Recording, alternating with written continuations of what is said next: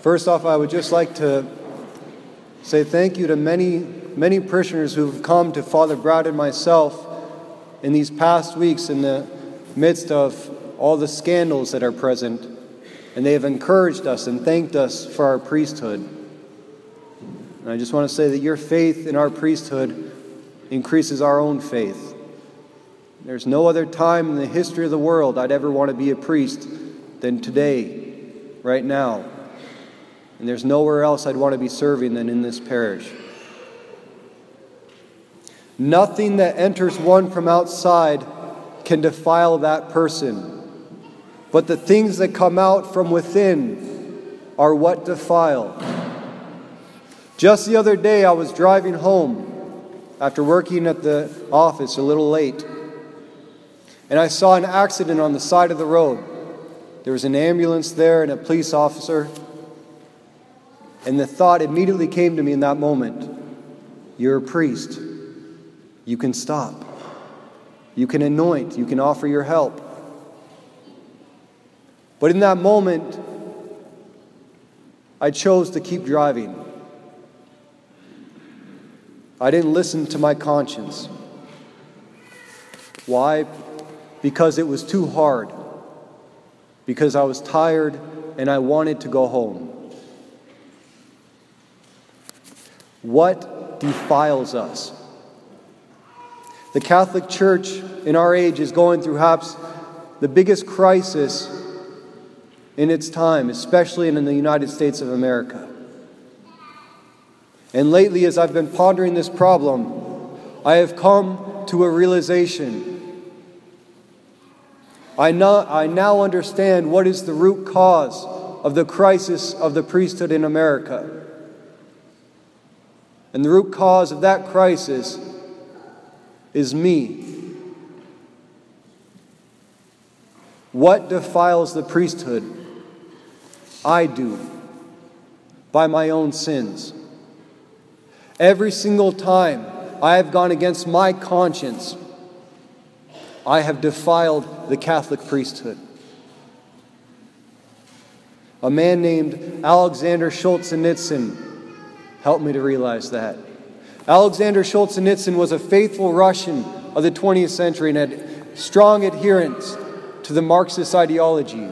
So much so that he went off to fight war against the Germans, placed in a POW camp, faced excruciating suffering until the end of the war, when he was finally liberated and sent home, thinking that he'd be accepted with his comrades as a war hero. Instead, Stalin, paranoid that he was somehow contaminated by being in the West, sent him and everyone else with him up to the gulags in northern Siberia. Over 2 million people died in the camps where he was sent.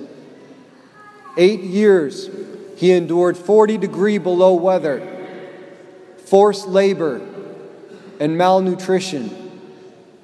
And at one point, he's sitting there and he's trying to warm himself with his friends over a pile of coals. And they're eating pieces of clay just to trick their stomach into thinking that they were full. And he asked a question at that point. Why am I here? His entire life, his body, his soul, his hopes, and his dreams were all defiled, and he wanted to know why. But something amazing happened in this moment. He had all the reason. He could have looked at Hitler and blamed him, or Stalin and blamed him, his parents, his country, or even the God he didn't believe in anymore. But instead of doing that, he looked at himself. And he asked himself a question. In what ways did I betray my own conscience? Did I do what I knew in my heart was wrong, but I did it anyway, every step of my life, that has led me to where I am today? He examined his entire life for years with that question. In the midst of the most destructive totalitarian regimes the history of the world has ever known, Solzhenitsyn asked the question, what defiled my life? And instead of labeling himself as a victim and placing the blame on what came to him from outside, he took personal responsibility. And he came to acknowledge the evil that existed in his own heart. In his book that he would write afterwards, The Gulag Archipelago, a 1900-page confession of his life, he would say, if only it were all so simple. If only there were evil people somewhere insidiously committing evil deeds, and it were necessary only to separate them from the rest of us and destroy them. But the line dividing good and evil cuts through the heart of every human being. And who is willing to destroy a piece of his own heart?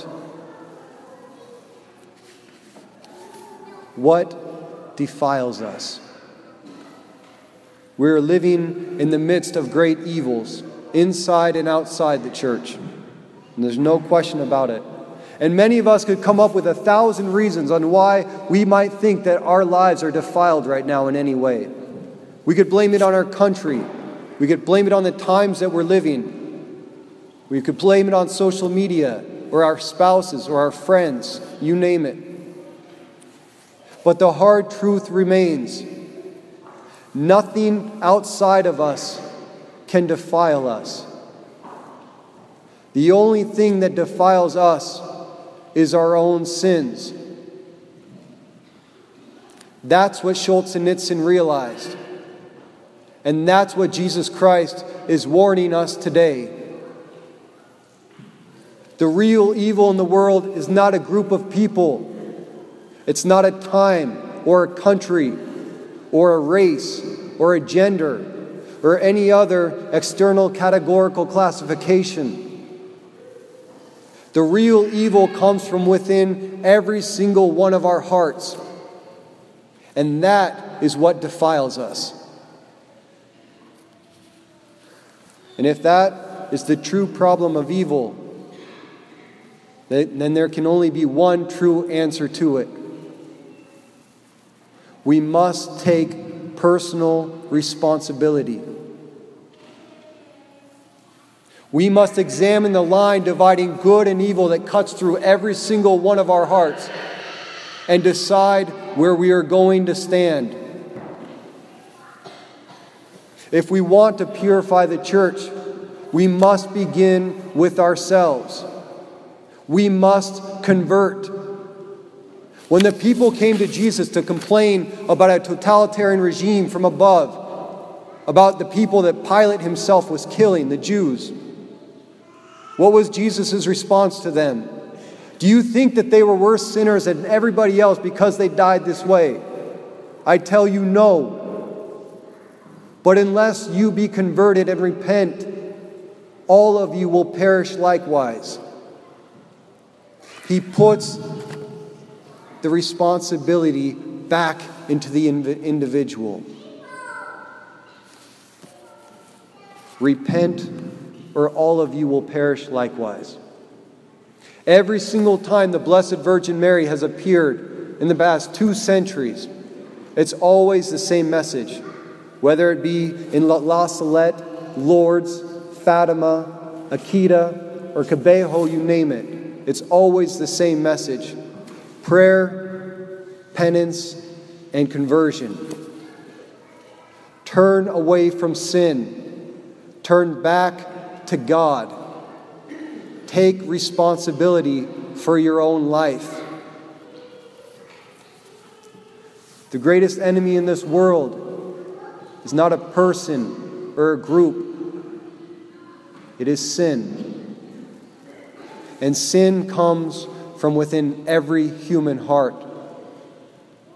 And that is what defiles us. In my short life, I've already seen my fair share of corruption and evil coming from above. But it has never defiled me. Only I have done that by my own sins. No one is responsible for the sins I myself commit. That belongs to me. Every single time I betrayed my own conscience, that's the evil that I have brought into the church. What defiles us here, now, today, is our own sins.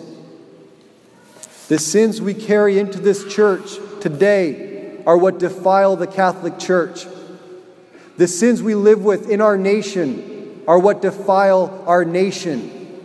And the sins we've come to accept and live with in our own lives is what defiles our lives.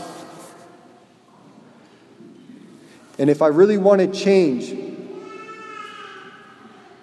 that's where we must begin. On me, on my fault, on my most grievous fault. Jesus said, nothing that enters one from outside can defile that person. But the things that come out from within are what defile. Pornography defiles us. Cohabitation defiles us. Relationships before marriage defile us. Contraceptives defile us.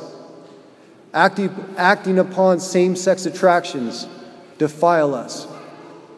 Obstinate refusal to obey the commandments of God and the teachings of the church defile us. Our own hatred and bitterness that we carry in our heart against those around us defile us. So if you really want to help purify the church in our times, which it needs all the help that it can get right now, I offer you one antidote. Repent of the evil in your own heart. Go to confession. Amend your life.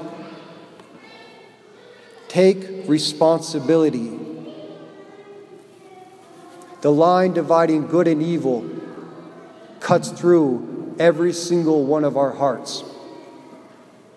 There's only one man who ever walked this earth who was not defiled by his own sins.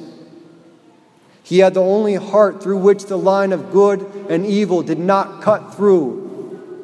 The only thing that ever cut through and divided his heart was a lance as he hung upon the cross for our salvation. And in one moment, as we behold the Lamb of God who takes away the sins of the world in the form of broken bread, may we all examine our lives, examine the ways that we have all betrayed our conscience. And when we receive His undefiled heart in the Holy Eucharist, may we surrender our lives and our sins completely back to Him. And by this act of justice, we will live in the presence of the Lord forever. Amen.